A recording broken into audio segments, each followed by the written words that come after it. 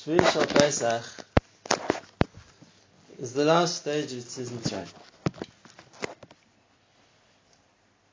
Maybe it's a time to look back and understand all the various stages that there were which led to the Geula. And as we know, it's not just learning history, it's really a prototype for us, because we know that the future Geula, which will come soon, B'Hemri Avinu, will parallel in many ways the Geula of Mitzrayim. So let's look back to the Haggadah to see where the process began. It began at the darkest point of the shivul of Mitzrayim, when we were suffering the brunt of the affliction of the Egyptians. And the first step was Vanitzak el Hashem Elokei Aviseinu. The first step was to cry out to Hashem.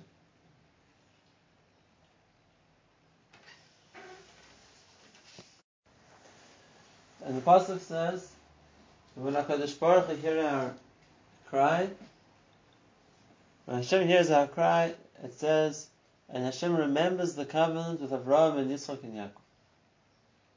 Why was that necessary? So it seems like at that stage the Jewish people didn't have the schusim. They didn't have the merits that we deserve to be saved. And therefore HaKadosh Baruch Hu had to look beyond. He had to look to the Avos to find us the merits. But HaKadosh Baruch Hu reacts to tefillah. We daven, we're in pain, we cry out, and Hashem responds to that. And Hashem saves us. But what was the reason we were crying out? We were crying out because we were impressed. We were crying out because we were suffering. And when we cry out we were suffering, so HaKadosh Baruch Hu responds and He takes away the suffering. And we know for a full year before they came out of Mitzrayim, as soon as the Makkos began, then the Jews were no longer suffering persecution. They were no longer being oppressed.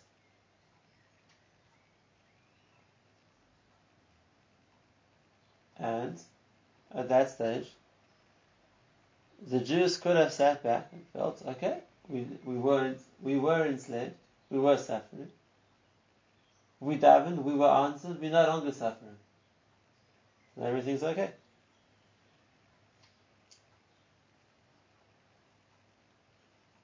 But that's not the end of the Geula.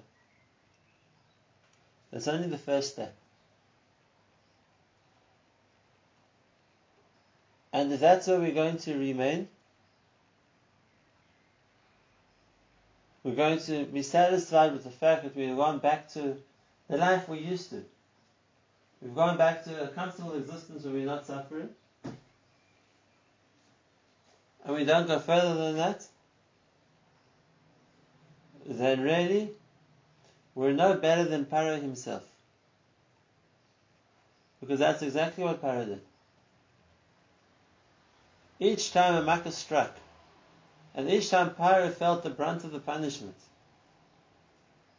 and each time Paro cried out to Moshe in pain and in fear, take this Makkah away, take away this death. And he can also say, when faced with suffering, Hashem HaTzadik,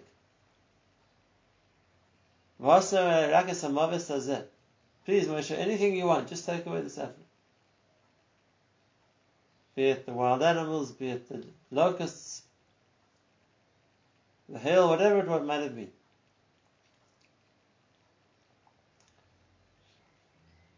And as soon as the Makkah ends, like the Pesach says, he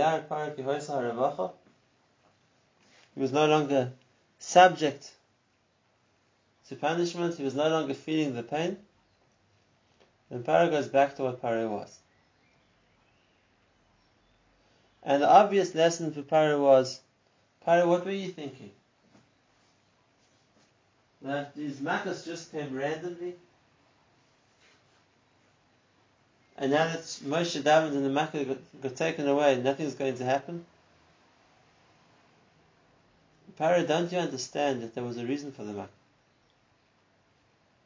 And if that's the case, if you're not going to think to what the reason was and try and correct it, there's just going to be another Makkah.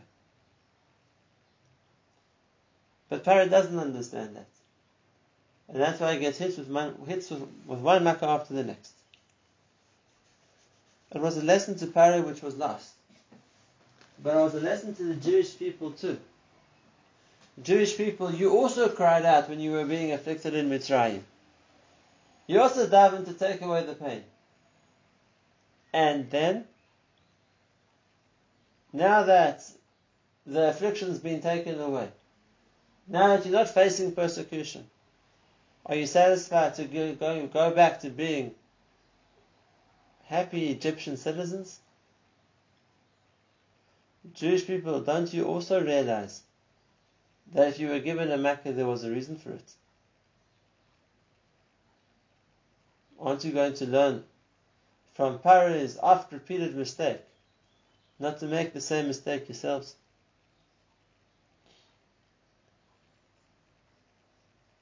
And the tragedy is that a vast majority of the Jewish people didn't learn. They were like Paro. Now that they weren't being persecuted anymore, they no longer had the torture of slavery, they wanted to stay in Egypt. They wanted to remain within the culture of Mitzrayim as they had been before the slavery started. And Hashem waits for them to learn the lesson. He's showing Paro and showing them vicariously at the same time. Makkah after Makkah. Until eventually, after 9 Makkahs, those Jews who were content to go back to being Mitzrayim, were satisfied that they were no longer enslaved, that there's nothing further that they were trying to do, they remained in Egypt. They died there and they were buried there during the days of the darkness. And that's why Geula has to go to a second stage. And that's the stage which we came to on the night of Pesach, on the 15th of Nisan. And the second stage is, are we willing to listen to Hashem? HaKadosh Baruch Hu responded to us by taking away the suffering, but now what was expected? Are we willing to listen to Him?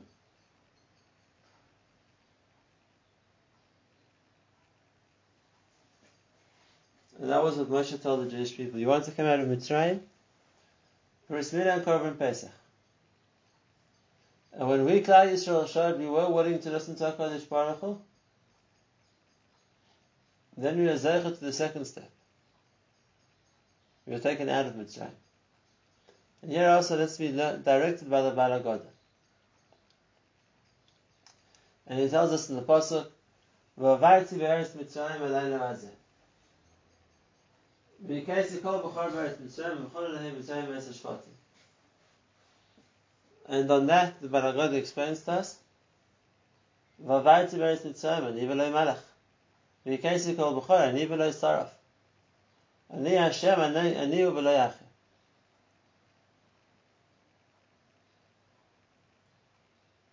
Which means, the Geula from Mitzrayim was brought about by Hashem. Not a malach, not a saraf. And if you would wonder, what's the difference between when Hashem saves Himself directly, or when HaKadosh Baruch Hu acts through the agency of a saraf, or a malach?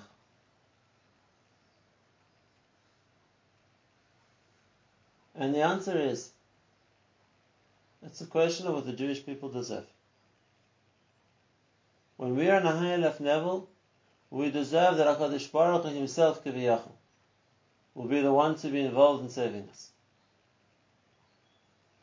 When we're not on that same high level, so HaKadosh Baruch Hu, if He's going to bring a Yeshua, will do it through an emissary, through a malach, through a saraf, but not directly. We see this in the Midbar. At the beginning, when the Jewish people were on a higher level, HaKadosh Baruch Hu Himself led them. Hashem traveled ahead of them to lead them. And after the Egel Azov, when they lost that level, so then Hashem says to them, I'm going to lead you through the agency of a Malach. You didn't deserve HaKadosh Baruch Hu's direct involvement, direct hashgacha until we did show.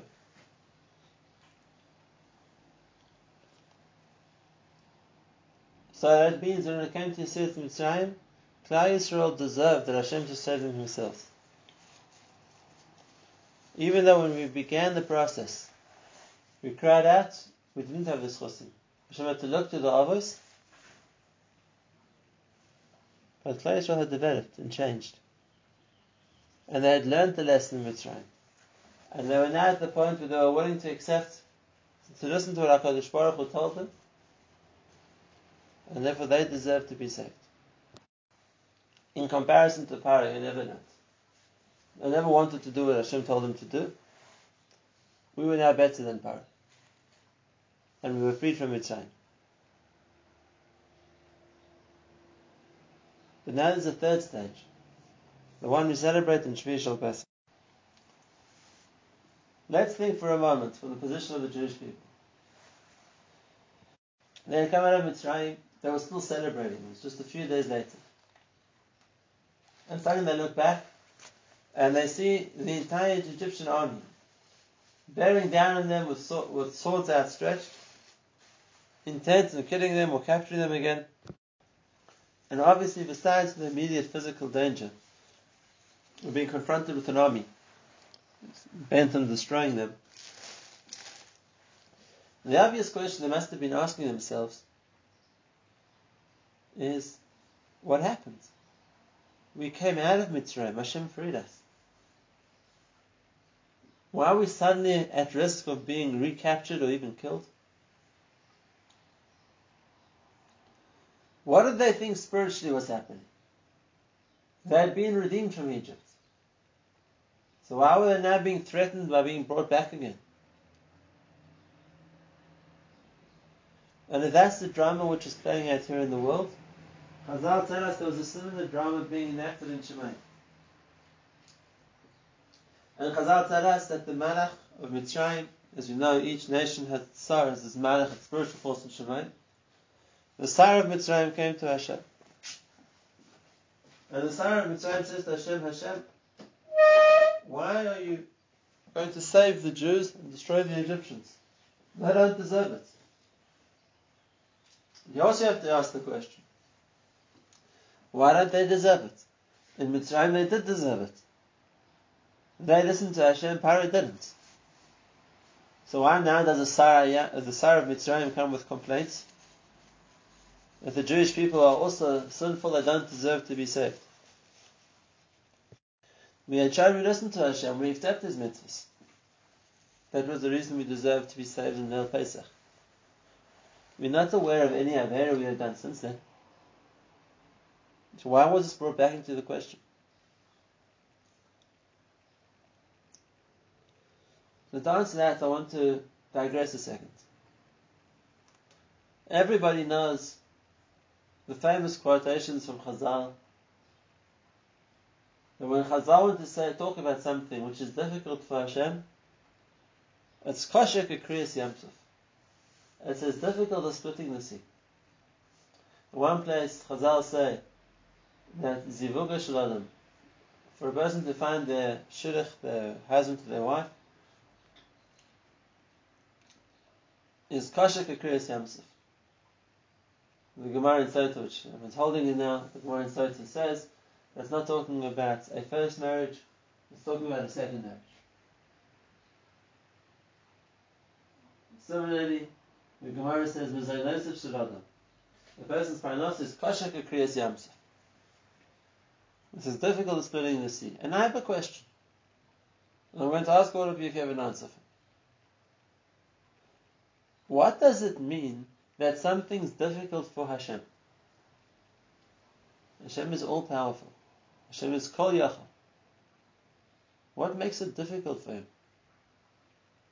There's something which is easier for Hashem, and this is something which is harder for Him.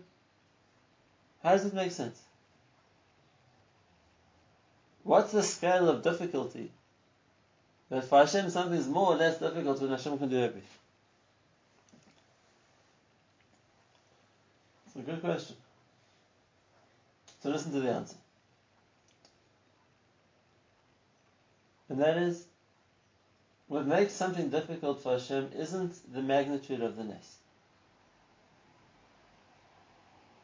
HaKadosh Baruch Hu isn't bound by any physical limitation. He can change the world in a second. And as a proof to that, the Nisim of Har Sinai, the Nisim when we got the Torah, were maybe more dynamic, maybe more dramatic than the Nisim of Yetzias Mitzrayim, or of Kriyas Yamsuf. And I'm not aware anywhere where it talks about Ma'amer Asirim being kosher for Hashem. Making miracles isn't hard for him. What's called kosher, what's called difficult, so to speak, when Hashem says it's difficult, is to change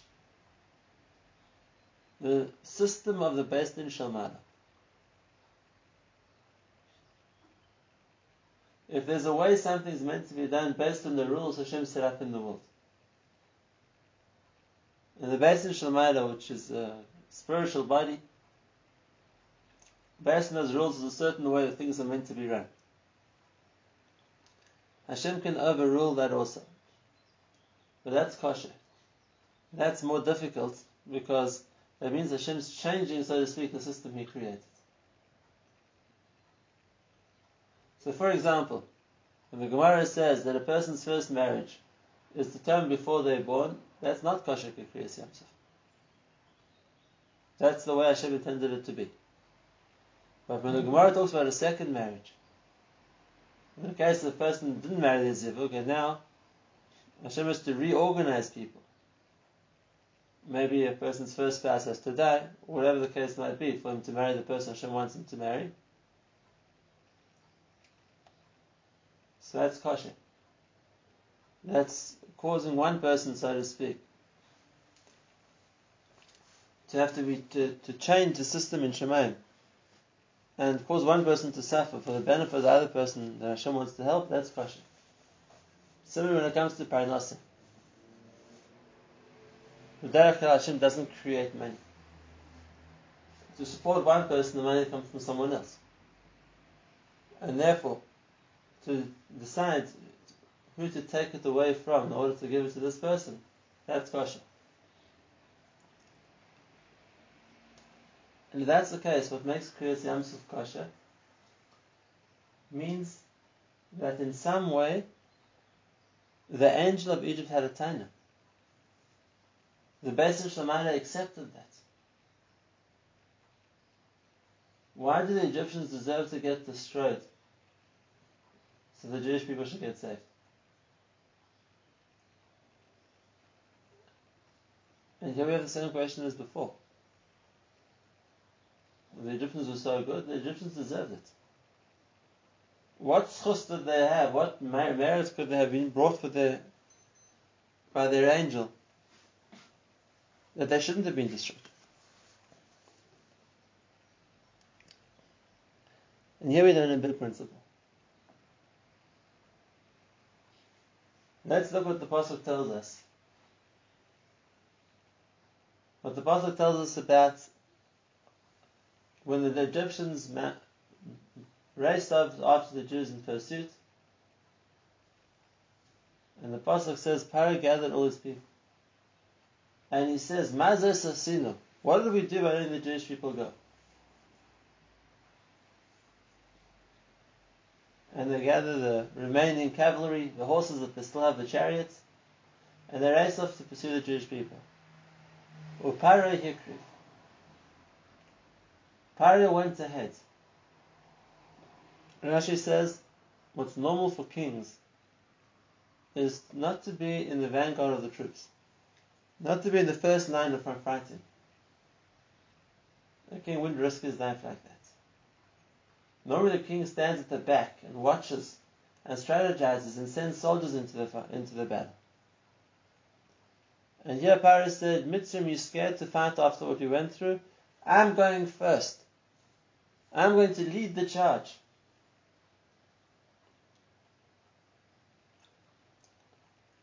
This brought a new element into the spiritual balance. Mesiras nefesh. It might have been for a bad cause. It might have been as a Rasha. But Paro was willing to be Mesiras nefesh. Paro was willing to sacrifice himself. He was willing to put himself into danger.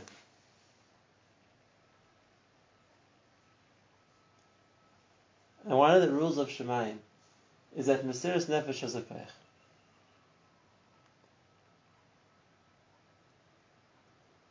Even if it's Mesiras nefesh for a wrong thing. Let me give you an example. There's a sefer called Seder Adoros from the Rishonim, who speaks about the tragedy that the European community suffered during the First Crusade. Communities which have flourished and been successful for about 1,000 years since the time of the Churban were destroyed, pillaged, people were killed in one town after the next, the whole of southern Germany and France. We're talking about tzaddikim, we're talking about the Balei HaTosfos. And he discusses whether the Jewish people do wrong, that they deserve this terrible punishment. Listen to what he says. And this is historically true as well. This is when the Pope of the time, Yimach Shemai, called on all Christians to take arms and leave their hometowns and march across the world and liberate Yerushalayim. It was then held by the Arabs. And tens of thousands of Christians throughout Europe listened and dropped whatever they were doing, left their families, their businesses, risked themselves to go to war and marched on Yerushalayim. So that created a tremendous kitrug in Shammai. They, the Goyim, are willing to give up everything to march back to Yerushalayim. They're willing to be Mesiras nefesh for Yerushalayim, Klal Yisrael. And what about you? You happily settled in these Goyish countries.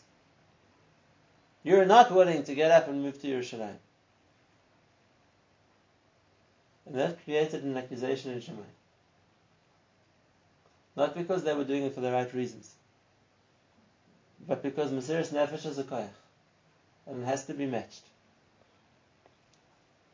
And therefore, Paro was still the Paro of the Rasha, and his intention was still to bring back the Jewish slaves. But now Paro brought a new element into the picture. He was willing to be Mesiras nefesh. And the claim in Shemaim is, it's true the Jewish people had listened to Hashem to come out of Mitzrayim. But they listened because they were promised that this is the way you're coming out of Mitzrayim. They listened because they understood that this is what's good for them. Where did they sow Mesiras nefesh? What were they willing to sacrifice for Hashem? As much as Paro is willing to sacrifice against them. That was the accusation.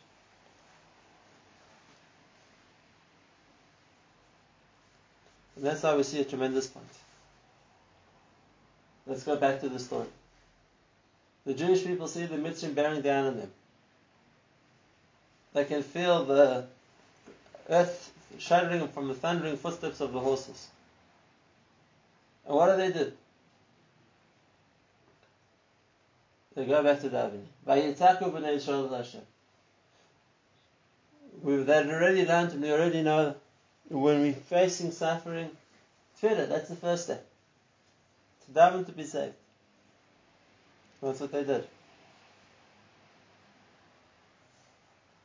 And Hashem's response to Moshe was, no, this isn't the time for davening.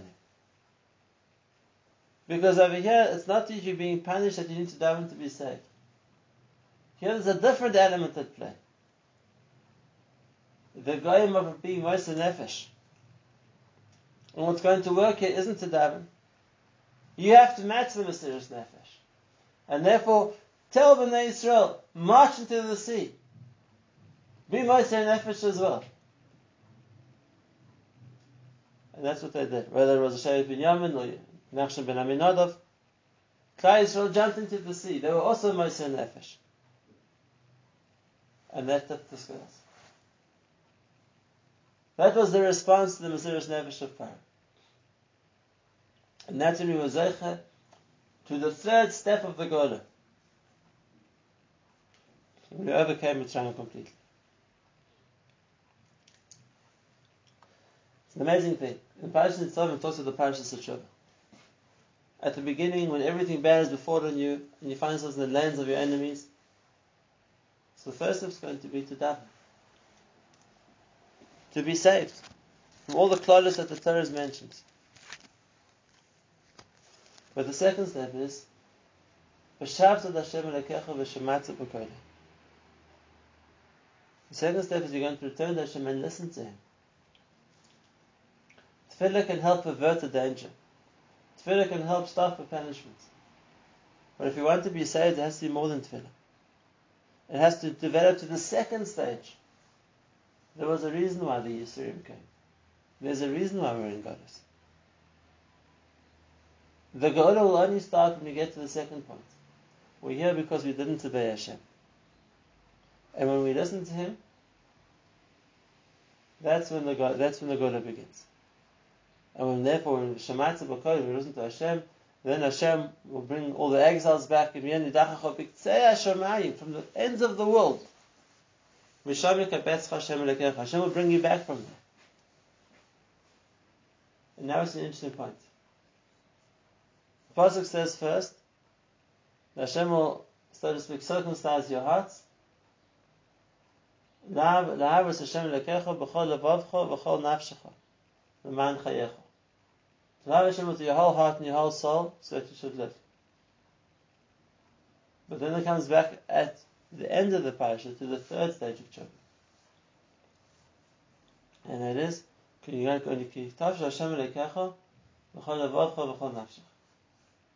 we know from the words of Shema, B'chol levavcha means with your Yetzer Tov and your Yetzer Hara. B'chol nafshecha means I'm even willing to be Moshe Nefesh, even if you take my life. What's the difference? At the second stage, when it says you're going to listen to Hashem and love Him, B'chol levavcha B'chol nafshecha, it's l'man chayecha, in order to live. We understand that we're keeping the mitzvahs, we're going to obey Hashem because that's the way we're going to be saved. That's the way to get life. Like in Mitzrayim. We obey Hashem because that's the way to be freed. That's the way to get out of Golos. And that's the good. That's the necessary second stage. But it's not Mesiras Nefesh. We're doing it l'man chayecha. We're doing this as the way to live. And therefore it's only at the end of the parasha we get to the third stage. So we're going to return to Hashem. B'chol levavcha v'chol nafshecha. It doesn't say l'man chayecha. We're going to return to Hashem with our whole life, with our whole heart and our whole soul, the whole life. That's the Mesiras Nefesh. And that's the final stage of the Geula. And why is this important to us? Because as we began, this is the paradigm for Geula, and we're going to have to go through that process too. The first stage is when HaKadosh Baruch Hu brings suffering, and when HaKadosh Baruch Hu brings times of affliction. And the first step has to be to wake us up to daven. And indeed, the Pirkei Rabbi Eliezer says about Yishmael that he was called Yishmael because he will cause Hashem to hear the tefillos of Klal Yisrael. Yishmael, he'll cause Hashem to listen to our tefillos because the persecutions of Yishmael will cause us to daven. And Hashem will hear those tefillos. And that's a good first step. To stop the persecution. To stop the suffering. But it's not enough to bring the Geula. We then need to follow it up with the second step.